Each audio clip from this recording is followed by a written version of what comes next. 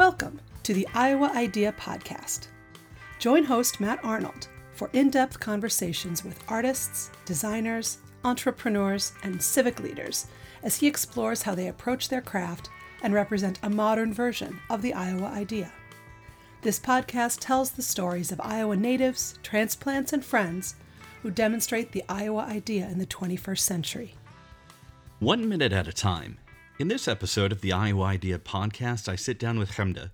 Chemda was born in Israel and has lived in New York City since she was 4 years old, currently residing in Queens. She's a talk show host, writer, and singer.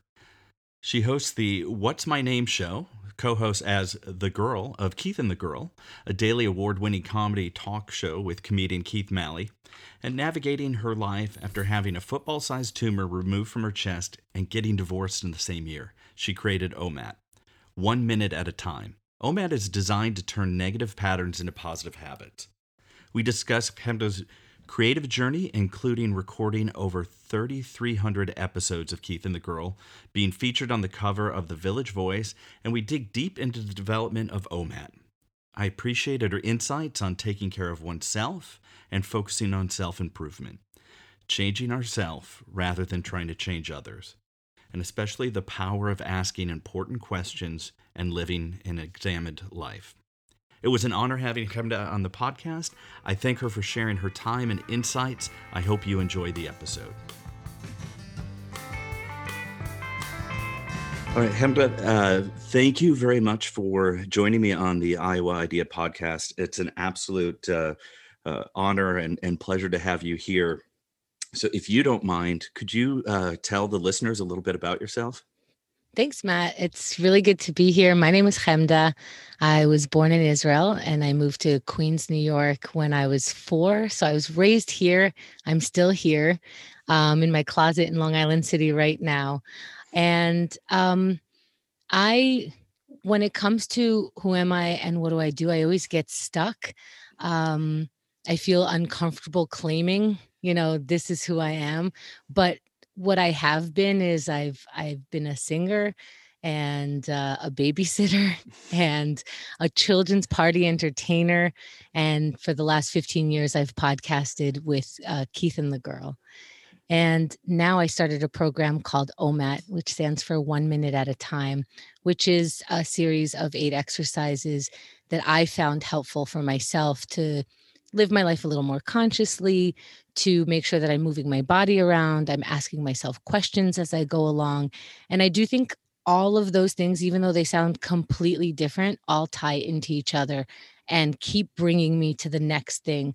So I don't believe in things like, oh, I'm 30, it's too late to change my career, my path, my thought process. And I think as soon as I do believe that and stop asking questions, that's when I'm old. So I'll have old notions. I'll have, an old body by not asking myself to move, by not telling myself that there is a change, that there is a new thought, that there is a new thing to happen. So I hope to keep asking questions. And that's probably why I have a question mark tattoo on my forearm. And when did you get that tattoo? A couple of years ago. I think I was, maybe 4 years at this point, 2 to 4 years. And I was in my 40s. I'm turning 45. So I waited until 40 to decide on my first one. Right on. Yeah, I have 2 tattoos, neither of which I regret, but they're it's interesting making that commitment. Yeah, and I really saw it as a commitment. I never felt tied to anything enough to permanently mark my body with it. So many different things I want to dig into. I think the first, just so I can get my nervousness out of the table, not to make it about me, but Keith and the Girl, you started that podcast 15 years ago, and you're over 3,300 episodes in. Yes. And you've been referred to as the queen of podcasting, and you've been on the cover of The Village Voice. So, I'm sure we have a lot of things in common, because this will probably be my 44th episode when it goes live. But how and why did you get into podcasting? If you don't mind walking me through that.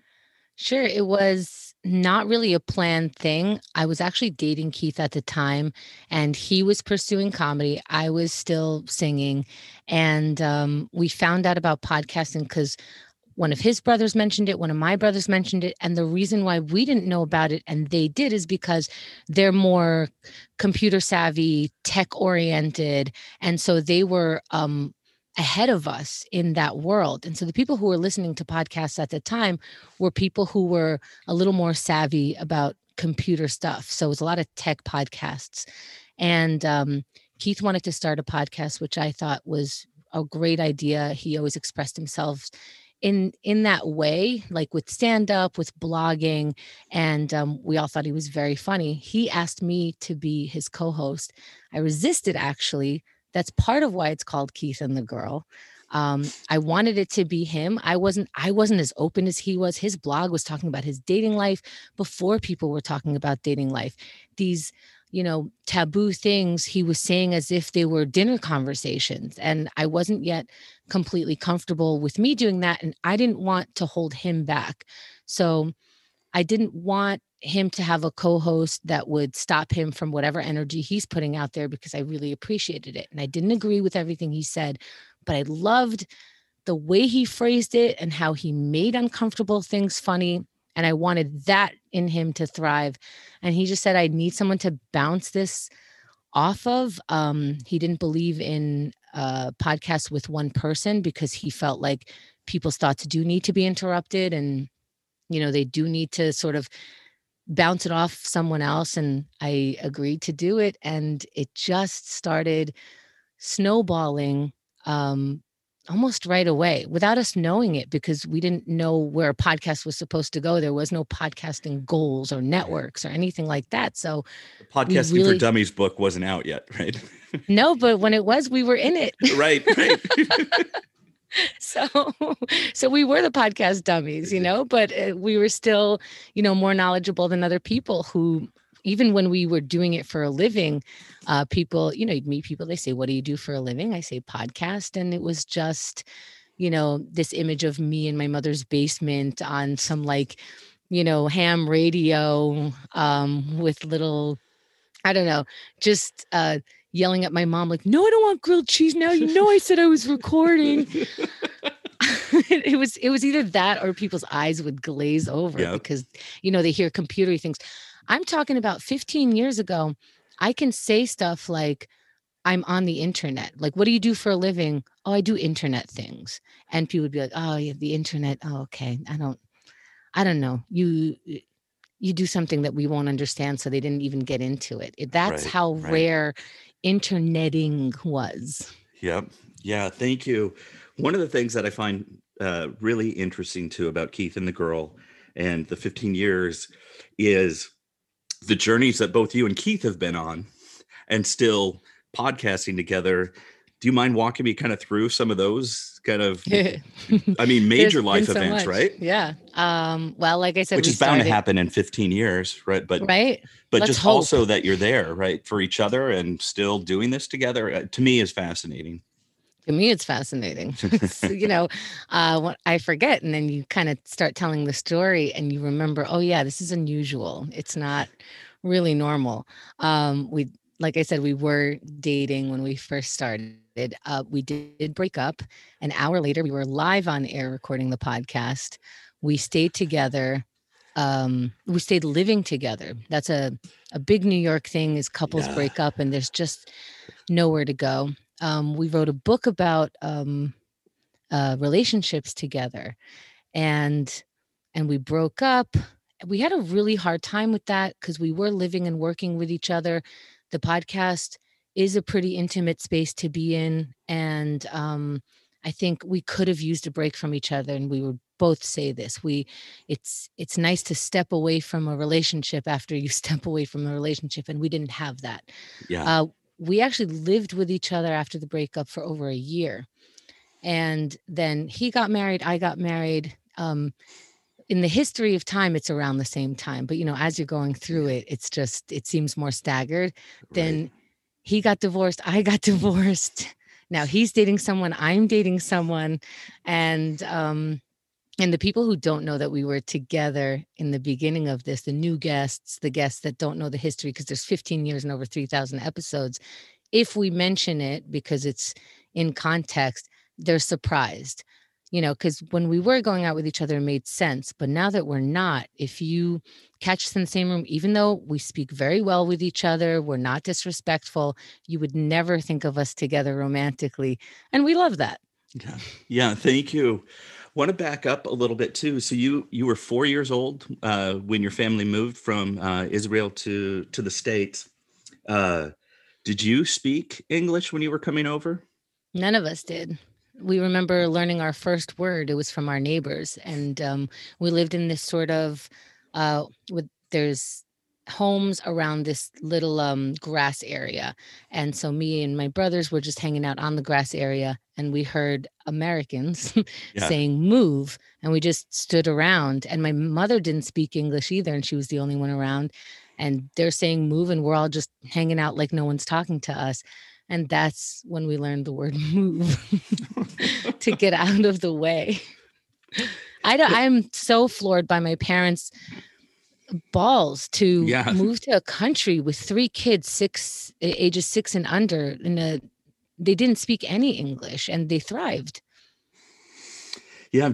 So a couple things why I'm so interested in that too is so my wife is a professor in education, and a lot of her focus is on foreign language or second language acquisition, and she does a lot in preparing foreign language teachers. So I'm always really interested in contexts in which somebody starts to pick up a second language. And to your point, just kind of the balls that your parents had. I can't imagine going to a country where I don't speak the language, taking my kids and making a go of it.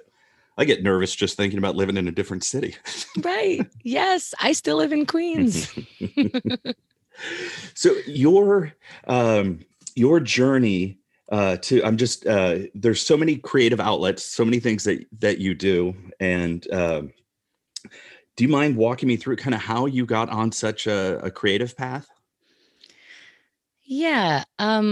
My path was supposed to be, according to my Middle Eastern, very conservative, very old world. I was supposed to get married, have babies, and have grandchildren. And really, that was 100% it. And every time I deviated from that, they would get furious. And at this point, we're not even speaking because I've just naturally not did that. Yeah. So the first thing I think that led me to all this is when I was 18, I started working for a kids' party entertainment company. And that's a wacky job. And that's what I liked about it. I wasn't around my bosses all the time. I got to see different people. If I didn't like this one job, it was over in an hour or two. And I liked that flexibility. And I loved working with children. And because I had a wacky job, I thought, well, if this is unconventional and I'm making money and I moved out of my parents' house, then I apparently get to do unconventional things. That is how unconventional things happen. I didn't know that. I thought they just happened to unconventional people in their unconventional homes, and that's just those wacky neighbors. And then it turns out I'm a wacky person. So I thought, okay, if I could do that, that means I can pursue something like singing because wacky things are now available. And I started pursuing it. And back then you picked up the Village Voice, which is why it was such a big deal that I was on the Yeah. cover. For me personally, as a New Yorker, you picked up the Village Voice and you looked at the ads in the back and you went on auditions and, you had to call and you had to show up. And I just got a couple jobs. I got a couple tours. I wrote a couple songs, just opportunities that I didn't know were available to, honestly, some immigrant who moved here when she was 4 who, you know, semi paid attention in school, wasn't always the coolest, but wasn't always the dorkiest, like this middle of the road sort of, I'm just trying to fit in, but I don't even know to where. So I pursued that. Um, and I got into creative people because once you're on a wacky schedule. Once you're on a creative path, you start meeting more creative people in different spaces. And I went to a place called Surf Reality. There was an open mic there on Sunday night that somebody who I worked with kids' parties used to go to and convinced me to come.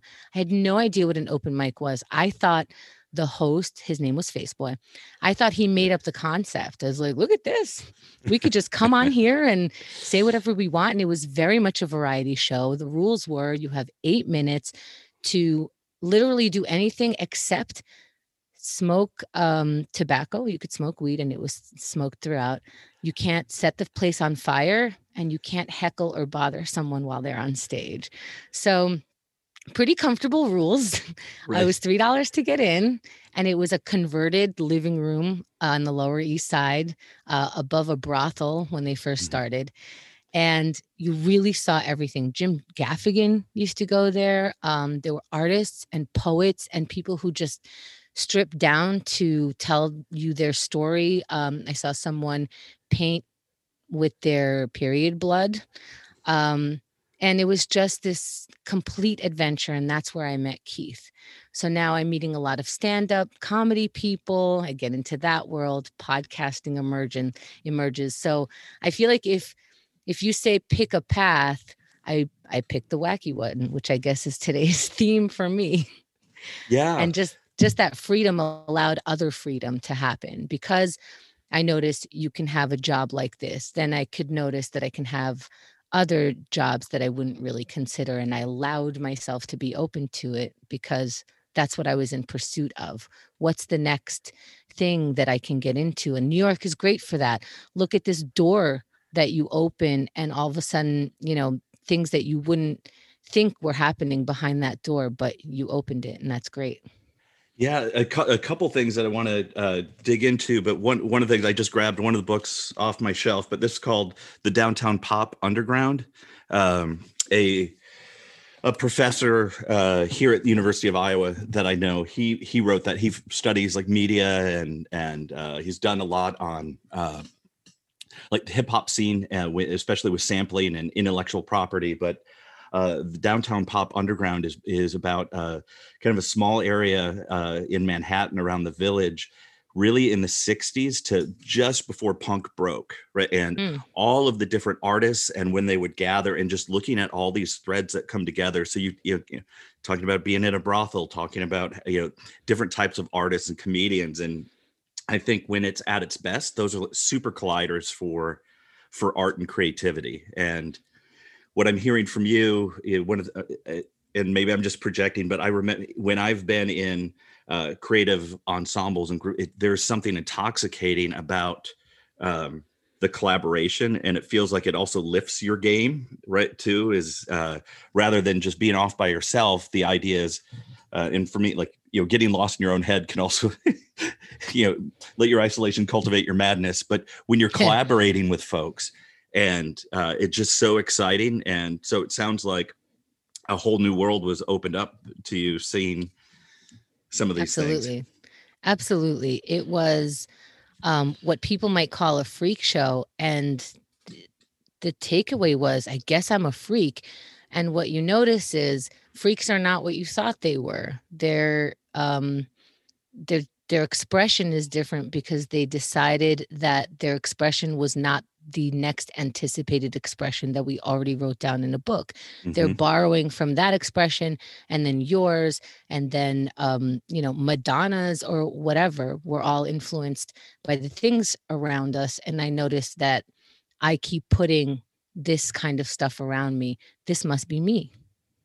Thanks. Yeah. And related to kind of the freak show element, a few weeks ago, Dudley Riggs, he founded the Brave New Workshop in Minneapolis, and like right around the same time, maybe Second City's coming, but improv and variety show type things. And I know the current owner of the Brave New Workshop. He was really kind of groomed by Dudley, but one of the quotes that they would use is Dudley always said, "We need to make a safe place for the freaks." And Mm. that was like what was bringing like in Minneapolis counterculture together. And then you see all of these, you can almost tie back all these artistic movements to sometimes to just a group of people, a small group doing things together. But I love the idea too of using, because freaks for me is usually a very endearing term. Right. So I learned it, yeah, but I understand in the other world it's right. not. I want to talk a little bit too about. So a while ago, you were on Dave Hill's podcast, and I think one of the things that I just it's hard for me to put into words just how soothing and wise your voice sounded when somebody called in and they were expressing racist ideas, and I couldn't tell if they were trolling or not. Honestly, I mean, they And were what's the racist, but I difference, wasn't right? sure, were they playing dumb or are they dumb, right? And but What's the difference? They're right, spreading dumb either way, right? absolutely right. And the way you remained so calm talking to them, and the questions that you asked, I think the person's brain broke at one point, right? It was just, and I said to them, I wish I could be that calm when I encounter ideas that infuriate me. And so I'm just kind of curious too on how do you remain calm and centered? And is that an output of OMAT? Were you able to do that before OMAT? First of all, thank you. That is a huge compliment, especially coming from you. I appreciate it because I do see you as a calm person. And I think we all have buttons, and I'm not always this calm, but it is part of what OMAT came from. Yes, I'm generally calm and empathetic, and that gets me in trouble sometimes. The Mm-hmm. empathy that I put on other people that I decide that maybe they're good when, they're not doing good things. But Right. uh, that is how I came to that. One of the things is I was in a relationship that I should not have either been with at all, or I should have left a lot earlier. And um, one of the ways that I stayed in it is being upset and yelling and wagging my finger at this person. Okay, from now on, be good. Okay, I say this again? Um, wow, you're really being this, that, or the next. This is not. And I went to uh, an anonymous program called Al-Anon, and I went to once we broke up. Also, while we were together, I started going, and when we broke up, I continued to find spaces where people get together and get healthier. Mm-hmm. And one of the things that is said in Al-Anon is you can't change another person, and it didn't feel right to me, even though I knew that as a concept, and I drew from it here and there. It really hit me so hard. You actually can't. You can actually make it worse Mm-hmm. by continuing to try to tell them what to do and try to move them around. And it taught me that I lost focus on myself. I stopped telling myself what to do. I stopped any kind of focus on myself. And the practice that I started from that was anytime I wanted to tell my husband at the time what to do, I would tell myself to do that thing. So, hey, aren't you behind on your email? It's like, what is he, a child? Right. And then I Right. had to say, oh my God, am I asking him that because I'm behind on my email? And 100% of the time, it's true. Oh, aren't you late for your meeting? Oh my God. If I keep focusing on how late he is for his meeting, I will be late, and I'm late now. Okay. All right. Great. So just the knowledge that, and you've heard this before, we can only change ourselves. Yeah. And how annoying is that as an initial thought? What do you mean? I have all this power over, convincing people, and I can empathetically pick them up into this next spiritual. No, I have to do that for myself. And then if somebody sees that as a thing that they want to borrow from, then that's on them, and they're making their decisions. Well, thank you. Yeah, a couple things that came to mind too as you were saying that. One is, I don't think I appreciated this phrase as much. So like years ago, I was just reading a lot of Joseph Campbell's work, like on comparative religion, comparative mythology, and I remember one phrase like nothing vitalizes like a vital life, and right, like realize like then, and it's the notion of self-care, right? That and later I've heard from a wise friend that you can't pour from an empty vessel. So you need to have energy, positive energy. And I think, you're talking about your marriage was making me think back to, I was engaged once, engaged twice. The second one stuck. But that relationship too is, a part of it. And I'm just wondering from, you mentioned your parents and kind of old school and what should be. And, I was raised in a predominantly Irish Catholic family, and the notion of kind of Catholic guilt too is like very selfish to be taking care of yourself, right? And so then you carry that into relationships, and then if you could step back, at least for me, it's like, yeah, if you could step back, or if this was a friend, that's pretty fucking stupid what you're doing. But when you're in it, it's hard to see it, and you're like, oh, maybe I can just work a little harder to make this better. I don't know if that. Yeah, absolutely. I think Catholic guilt, strict Jewish, Middle Eastern upbringing, I think they all have that in common of squash yourself in order to make other people feel better. And that's how you spread love. But that's a terrible definition of love. Right, And right. yeah. So I feel like I feel like I want to go in two different directions. Things that I do want to cover. Well, actually, three. So maybe choose digging in a little bit more on OMAT, what it is and what you found. But a couple of the precursors that I think are important is also that you dealt with having a 12-pound tumor removed from your chest. That tumor keeps getting bigger every time somebody interviews me. Is it like a fish story a little bit? Maybe. So it wasn't 12 pounds? I forget how much weight it was. It was like 4 or 5. It was football sized. Okay. It took over at least the left side of my torso. It moved my heart into my shoulder and pushed my lung so that it's pretty much not working. I don't know how a tumor can get so big without me noticing. It was pushing on my esophagus, which is why I finally got to the hospital, because it was causing me to be able to breathe less and less. And finally, I remember I was running, and I was like, oh man, it's a bad running day. I can't breathe. And I just couldn't catch my breath. And I finally, I was like, oh, I have the kind of insurance where you can call a doctor. They'll just give me some sort of inhaler, or, I could skip going to the emergency room. And they heard the way I was breathing. They were like, we're not doing anything for you. We want to find you on your way to the hospital right now. And they called me up about 10 minutes later to make sure that I was on the way to the hospital.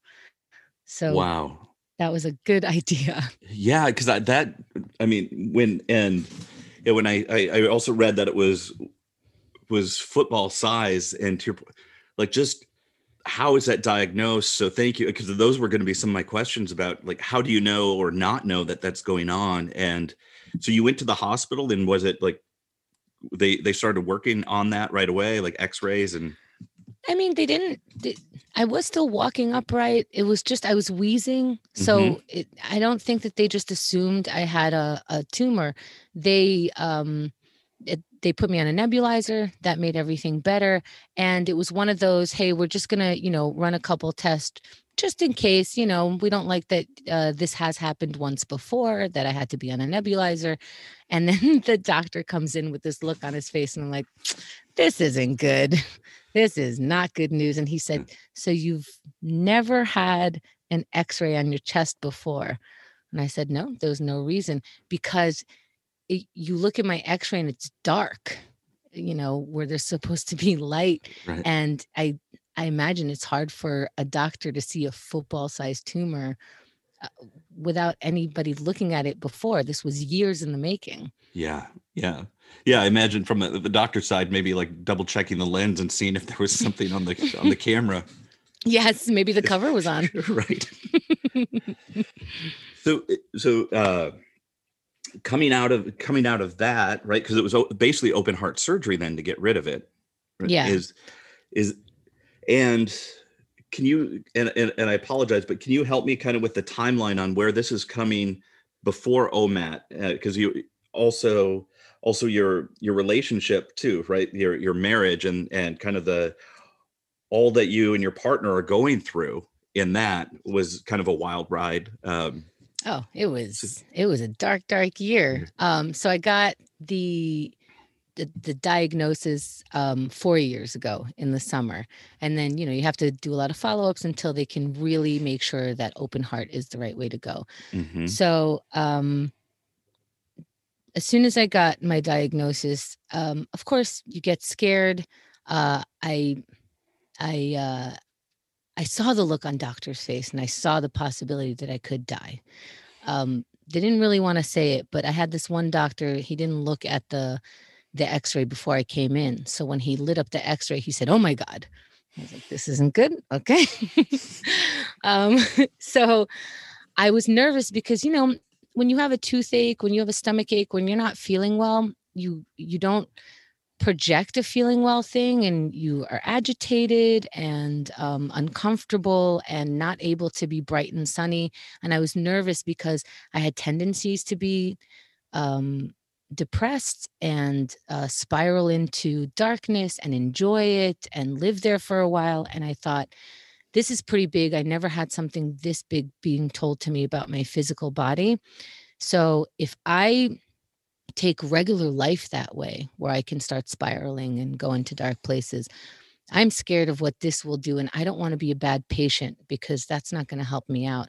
So I really genuinely started looking up how to be happy. I'm so thankful for Google. I really put in my Google search how to be happy, and I started there, and how to be satisfied. And then how CEOs manage to do everything. Just questions that I had about, like, living your best life, because what I saw that is corny, because when I grew up, yoga was for the weak. And once I started Mm-hmm. doing it, I was like, how did we get that diagnosis? This is hard. This is Yeah. amazing. So all the information that was given me, I started questioning, including, do I have to go into depression? Do I have to follow the dark path? Do I have to enjoy it? Do I have to sit in it? Do I have to suffer from it? And do I have to come back with mania? And I'm not saying I'm bipolar or manic depressive, but I felt very high highs and very low lows. Mm-hmm. And I don't know if I should compare it, but the words are the same. So that's why I'm mentioning it. So in the search, I listened to interviews. I saw TED Talks. I went on a silent retreat. I mean, I did all this stuff, um, and I found a lot of things. But I still did have to have open heart surgery in October. So it's been exactly 4 years now. And in December, I went back to work and also found out that my husband was on Craigslist searching for women and creating romantic relationships or sexual relationships. I'm not sure what became physical or what didn't, but it was definitely ongoing and in pursuit of. It wasn't just coming. It was I found ads with pictures that I took, with our engagement photos that I'm cut out of, and with, come over, I'm in this hotel, come over and sit on my face. I mean, things that I don't want to repeat. Yeah. I didn't read everything because I thought that would be bad for my mental health, but I was very surprised when my first thought, when I saw clear evidence, was, this isn't happening. And I was like, oh my God, I I'm trying to convince myself that I'm reading this wrong, that I'm looking at it wrong, that I'm the bad one. Why am I even reading this? This isn't Mm-hmm. from me. And I had to focus and tell myself, this is really happening. So all that was happening while I was coming back to work. There was a little bit of chaos, and I continued to I went to see what the Hare Krishnas are doing for one night, chanted with them, went on a 10-day silent retreat of pure meditation. That was very hard. And Yeah. as I looked for things, the what I now call OMAT program, those were the highlights. How do CEOs do it? How do people remain happy and calm? One of the main things that came up every single time was they give gratitude. And again, I'm like, that is so corny. You're going to tell me that Oprah was right years ago, and that she, on her high horse, was able to list all the gratitudes that, like, what am I going to do if, you know, to compare yourself to Oprah and say, well, she has things to be grateful about. And it was sort of the gift of desperation. I'm going to try this because I feel like I tried everything else. So let's get corny. And I Mm-hmm. tried it. I promised myself the next morning I would wake up, and all the thoughts that would start rushing in. I can't believe it's another day. I have to do this. I need to do that. I'm going to interrupt it. and I'm going to start a gratitude list for 1 minute. And the next day came and I was like, well, just do it. Do it while you're peeing. And I did it. And it was surprising. And I was like, oh, this is what they mean. And then I surprised myself like, oh, I didn't know that I was that grateful for this. I didn't know how happy this made me feel. I started getting to know myself through it. And the other thing that started coming up was meditation, which I found to be very boring, very anti-production. How am I doing anything by sitting here? Like, why am I wasting my time? But the more I heard that successful people, happy people were spending their time and that rejuvenates you, I'm like, I have to believe this enough to try it. And I tried it. I tried breathing. And as soon as I paid attention to my breath, I'm not saying I love meditating for an hour. I don't, and I don't do it. But I do practice breathing and I do calm myself down. And I do put 1 minute of breathing before I respond to something because I might be feeling overwhelmed with my response. So just to catch my breath. And the rest of the 8 exercises also came in that manner. I think we do need to stretch every day. I think we do need to use our strength. We do need to have an aerobic part.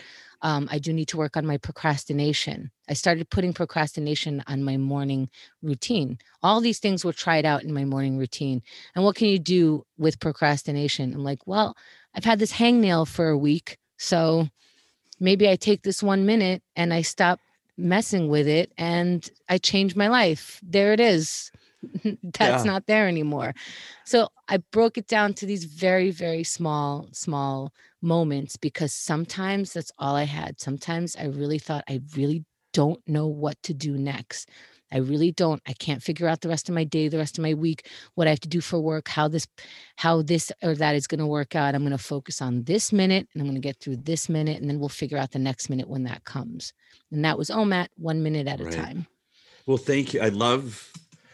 And really appreciate all of the context to that and seeing these elements come together. And for folks listening too, that you have an OMAT program, right? That they can sign up for. And can you walk me through kind of what the sessions look like? Not to give away like secret sauce, but just kind of. Oh no, it's none of it is a secret, and none of it is new. Just like really any other concept that we can come up with, unless obviously scientists and yes, but this is stuff that people have been talking about forever. So the original program, the OMAT program, is 1 minute a day of an exercise. So your first week, you do 1 minute of gratitude every morning or every evening, and then you do that for a week. Then the next week, it's meditation, just because our first instinct is, I don't have time for a new routine. Mm-hmm. I don't have time to add meditation. So just give me 1 minute every day. And then it's 8 weeks because there are 8 exercises. The OMAT Club is that meet for 15 minutes a day. And I walk you through all 8 exercises every day. And then we have some time, if you want, to chat afterwards, to ask questions, and I find that like what's happening is people are sharing how this affects them. And then people are borrowing from each other's experiences, and it's really been fantastic. I love the response that I'm getting because I was ready to try it on and say that's not what it is, but it's really been working and I feel so excited about it. Yeah, thank you, because when I first heard about it and then went to the site and looked at it, I really did love the blend of things that you had there, and kind of my personal journey too. I've like when I was a kid and like and just using broad stroke stereotypes, but it was as a male growing up in the Midwest, like things like meditation, right? It's like it doesn't sound productive. It doesn't sound like you're working hard, and the more that I've seen that, and actually I try to do 20 minutes now of in the morning and in the evening, like just trying to calm the brain and avoid things like the death scroll on Twitter or whatever, like on my phone, where it's just, so I'm trying to do those things. And you mentioned breathing, and it seems so simple and overlooked. Like I just remember like actually taking a slow, deep breath for a little bit on what that can do to calm you down and make your body feel better, to me is amazing. But yeah, those bringing those all together, I love what you've done there. And I think one of the other things you had mentioned too that I'm finding, because you had mentioned CEOs, is also vulnerability as actually an extreme form of maturity, where sometimes it seems being vulnerable is immature, right? As you get old, you got to be tougher. And I've just found in situations and mentors, just being vulnerable, even saying like, maybe I don't know, but let's find out, or that's great, I don't have an answer for this, or I'm sorry, I made a mistake, right? Just some of those simple things too that can actually make a safer space for those around you as well. So For sure. One of the exercises is connection.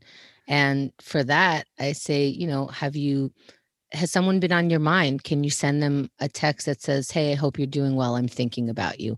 And that's that. And people are telling me that they've reconnected with friends, and you feel this overwhelm. 1 month passes, 2 months passes, a year passes.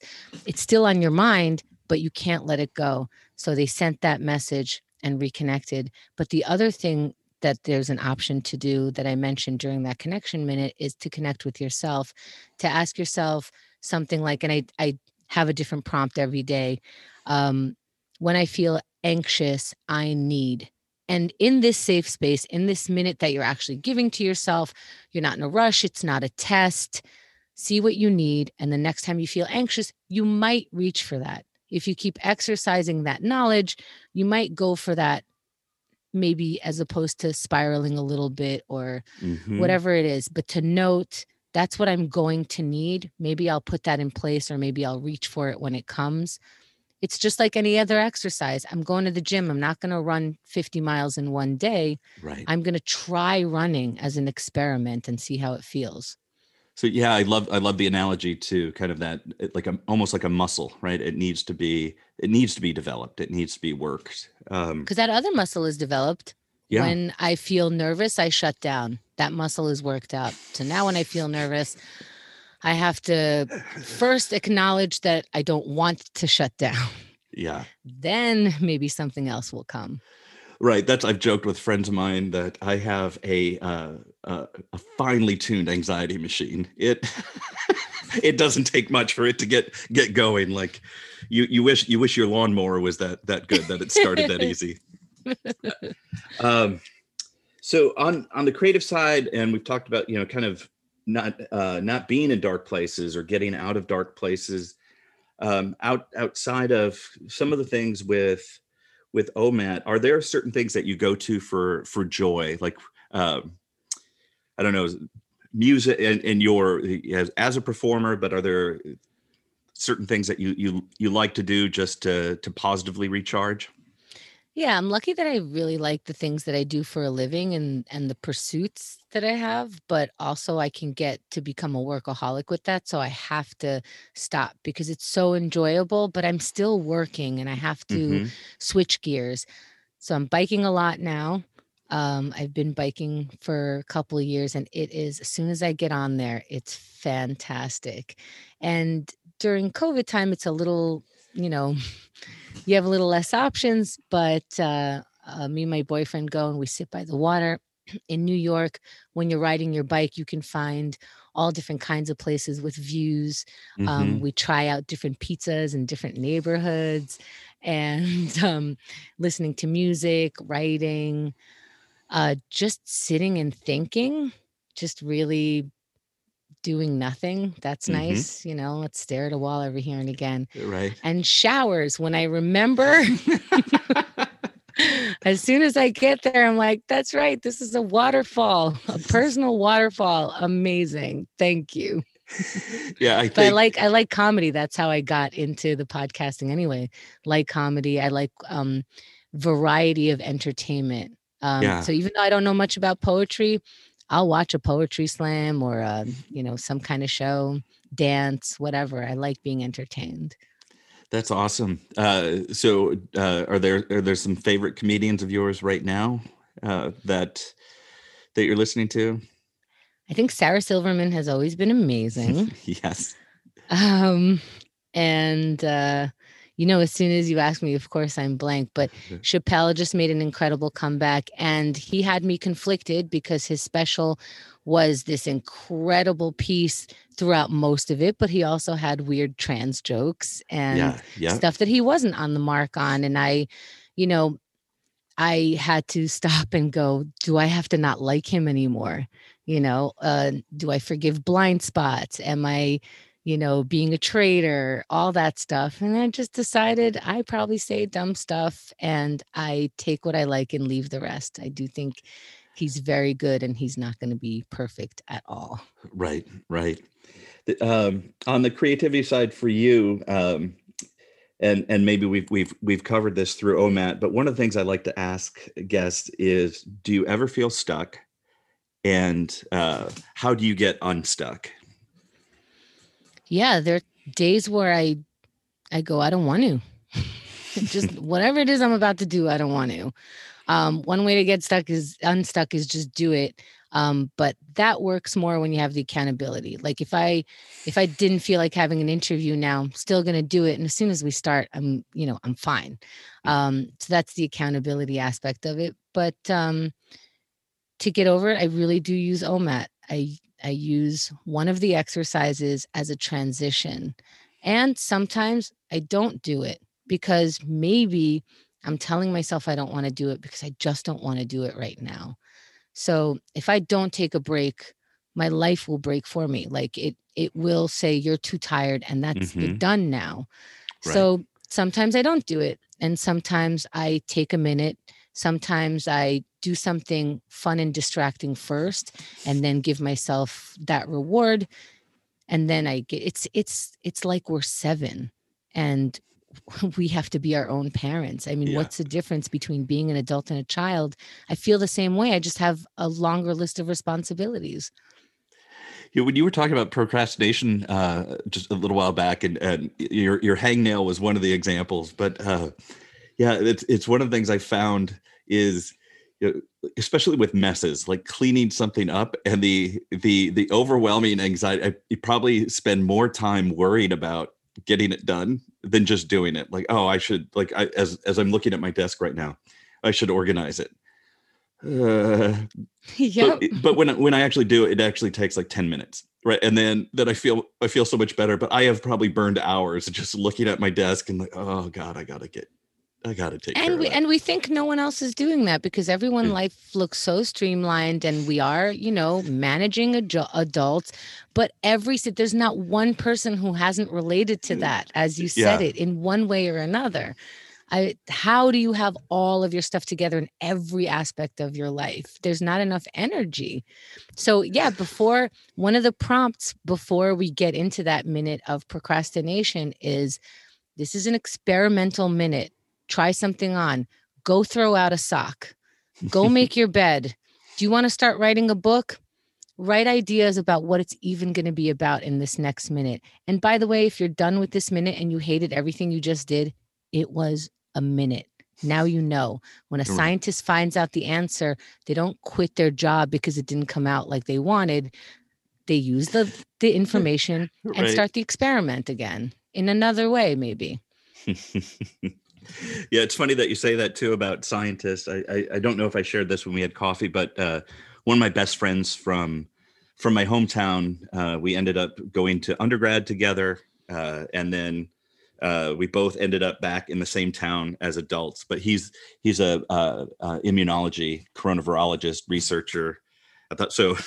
Man, you have smart friends. Coronavirology wasn't that interesting. It wasn't sexy, but it is killing it right now, right? It's all over the place. But and so I love talking to him about, because I come from a design side, but we talk about like persistence and interesting questions, and especially when you're running an experiment and it fails, and also him trying to coach PhD candidates and postdocs about it's actually the bigger learning happens in that failure, right? It's those friction points where we actually learn more, rather than if your experiment just went as you expected, you actually don't really know what was working and what wasn't. But unfortunately, right, it feels like failure when something doesn't work. So do we want to keep pushing? So I just love that you were talking also about kind of the scientific method and kind of the discipline to that. One of the other things I love digging in with guests is the notion of advice. And so this can go many different directions. And for me, I steal from Austin Kleon's book, Steal Like an Artist, where he says, when we give advice, we're just talking to our younger self. Like, I wish I would have had that. But many guests will also talk about like a piece of advice they got early in their life. And it stuck with them, or sometimes as it ages, it becomes more profound. Like, as a kid, we might have dismissed it, and now it's like, oh, they were actually pretty smart when they said that. But just Right. curious on any good advice that you had, or any good advice that you might give to people listening to the podcast. Well, as you're saying that, I'm thinking to myself, ask yourself if somebody asked you for your advice. Why are you handing out that information? Did somebody ask you, hey, how can I stop drinking? Or how can I be a better husband? Or how can I podcast better? Or are you inserting yourself into this because you know something and you want to speak about it, which is fine, but ask if somebody asked you because we think we're helping, but we're taking energy away from ourselves and other people because nobody asked. Sorry, I'm laughing so much because some of my friends, before I started this podcast, we almost started a podcast called Unsolicited Advice, because it's so I loved your question, but we're like, yeah, some of the most awkward things, especially when people just start giving you advice on something, you're like, I didn't ask for that. And then it's like, then for me, the anxiety sort of, oh my God, what are they seeing? Am I doing something so wrong that they're trying to correct it? But yeah, Right. I so mean, I asking, used to do that all the time. Somebody would be like, I'm trying to start a podcast. I'm like, you know what you should do? Ugh. Oh my God. They might have this is just a thought. Oh, what have you been thinking about? Maybe ask a question yeah. instead of let me tell you exactly what to do with half the notion that you just came up with. Why? One of the things I really, really appreciate about your style is you're just masterful at the question, right? I feel like you really that's the way you approach things and I know in some of our conversations too, is just even turning back a question with a question, it just really makes people stop and think. And so just kind of curious if that's something you picked up over your life, or was this also through OMAT, like just being more reflective means asking more questions? I think it's both. When I was younger, I was really quiet and really shy, really afraid to speak. And hey, watch out for those quiet people. They hear everything you're saying. So I'm also watching everything. And if you're very, very quiet, you're watching how people are interacting and you're picking up what you like and don't like, where they're coming from. You're picking up on their discomforts. I guess that's why people are, they give sometimes shy people a lot of credit, like, oh, they're cool. I was not given that credit, just to be clear. But I was watching. And then to get out of my shyness, I swung too hard the other way and I was the loudest person. And I thought that was so interesting and cool and so modern. And I slowly found a middle ground. And I think that's what they mean when they say finding yourself. Again, that sounded so stupid because they made it sound stupid. When I say they, it's the people who it wasn't working for. So, they shame you into that's not right. That's stupid. That's what wusses do. But really, how am I hurting you? I'm just kind of trying something on. So through just generally being quiet and also actually really I'm a curious person through podcasting, through interviewing people. I learned what I'm curious about. And also there's a thing that I heard, uh, don't get mad, get curious. And so I tried practicing that. Like if I'm about to get mad, I'm also about to possibly embarrass myself because most likely I misheard something. I'm taking a piece. I'm triggered by my own stuff. So that's probably what I did with that guy calling in with Dave Hill. Yeah. I already know everyone's mad at him on the other side because there are sides, right? So we already know that. He already expects us to call him names. What is that going to do? So, all right, let me ask you the question that, you're asking us. Yeah. Turn it right back to you. What does that mean? He called to ask, what does BLM mean? And I think I said something like, well, what did it mean when you looked it up? I don't know. You're still calling a show. We have the same info. Are there any topics that when you thought about the Iowa idea, or any deep fascination about flyover country that we didn't cover that I really didn't understand the not New York living, because I grew up in New York City. I understood, smaller cities, just that there were smaller cities, and Right. there was the country, and there was rural, and there was all this stuff.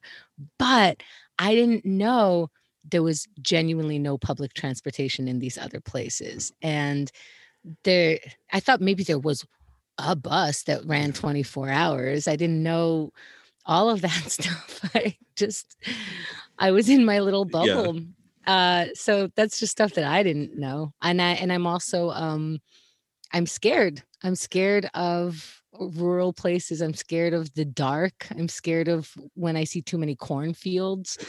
I'm not scared in the city. I'm totally fine. What is it about the cornfields that scare you? That's where murders happen in horror films. Oh, what I love about this is I talk to friends of mine from different areas of the country, and how different natural disasters sound terrifying in other areas, right? So like here, but that's a tornado, right? And like my friends on the West Coast, it's an earthquake. But like for me, it's like, how could you live where there might be an earthquake? And they're like, how could you live where there's going to be tornadoes? And so when you're scared of cornfields, and like as a kid, I was thinking, because I grew up in a mid-sized city, and it was actually rough because it was a failed factory town. But I was, man, Chicago or New York must be so dangerous. And then, Right. Yeah. But then as a kid, like going into Chicago, and one of my mom's best friends grew up in Hell's Kitchen and then lived in Brooklyn, and we'd go visit her, and like I fell in love with New York and try to get back periodically. And my wife did her master's at NYU. So when we go back, I get more like personal guided tours, right? Oh, I know you'd like this record store, or here's a restaurant you would like to go to. But that's super fun. Yeah. So have you ever heard of a corn maze? Do you know what a corn maze is? Yes. Okay. I went to one a couple of years ago. For the first time. Oh, I got so lost. Oh my God. So started getting dark. If you make it out to Iowa, we'll get you here during corn maze season, and 100%. And I'll show you how safe it is. But cider donut, yes. Right. It's all good. Mm-hmm.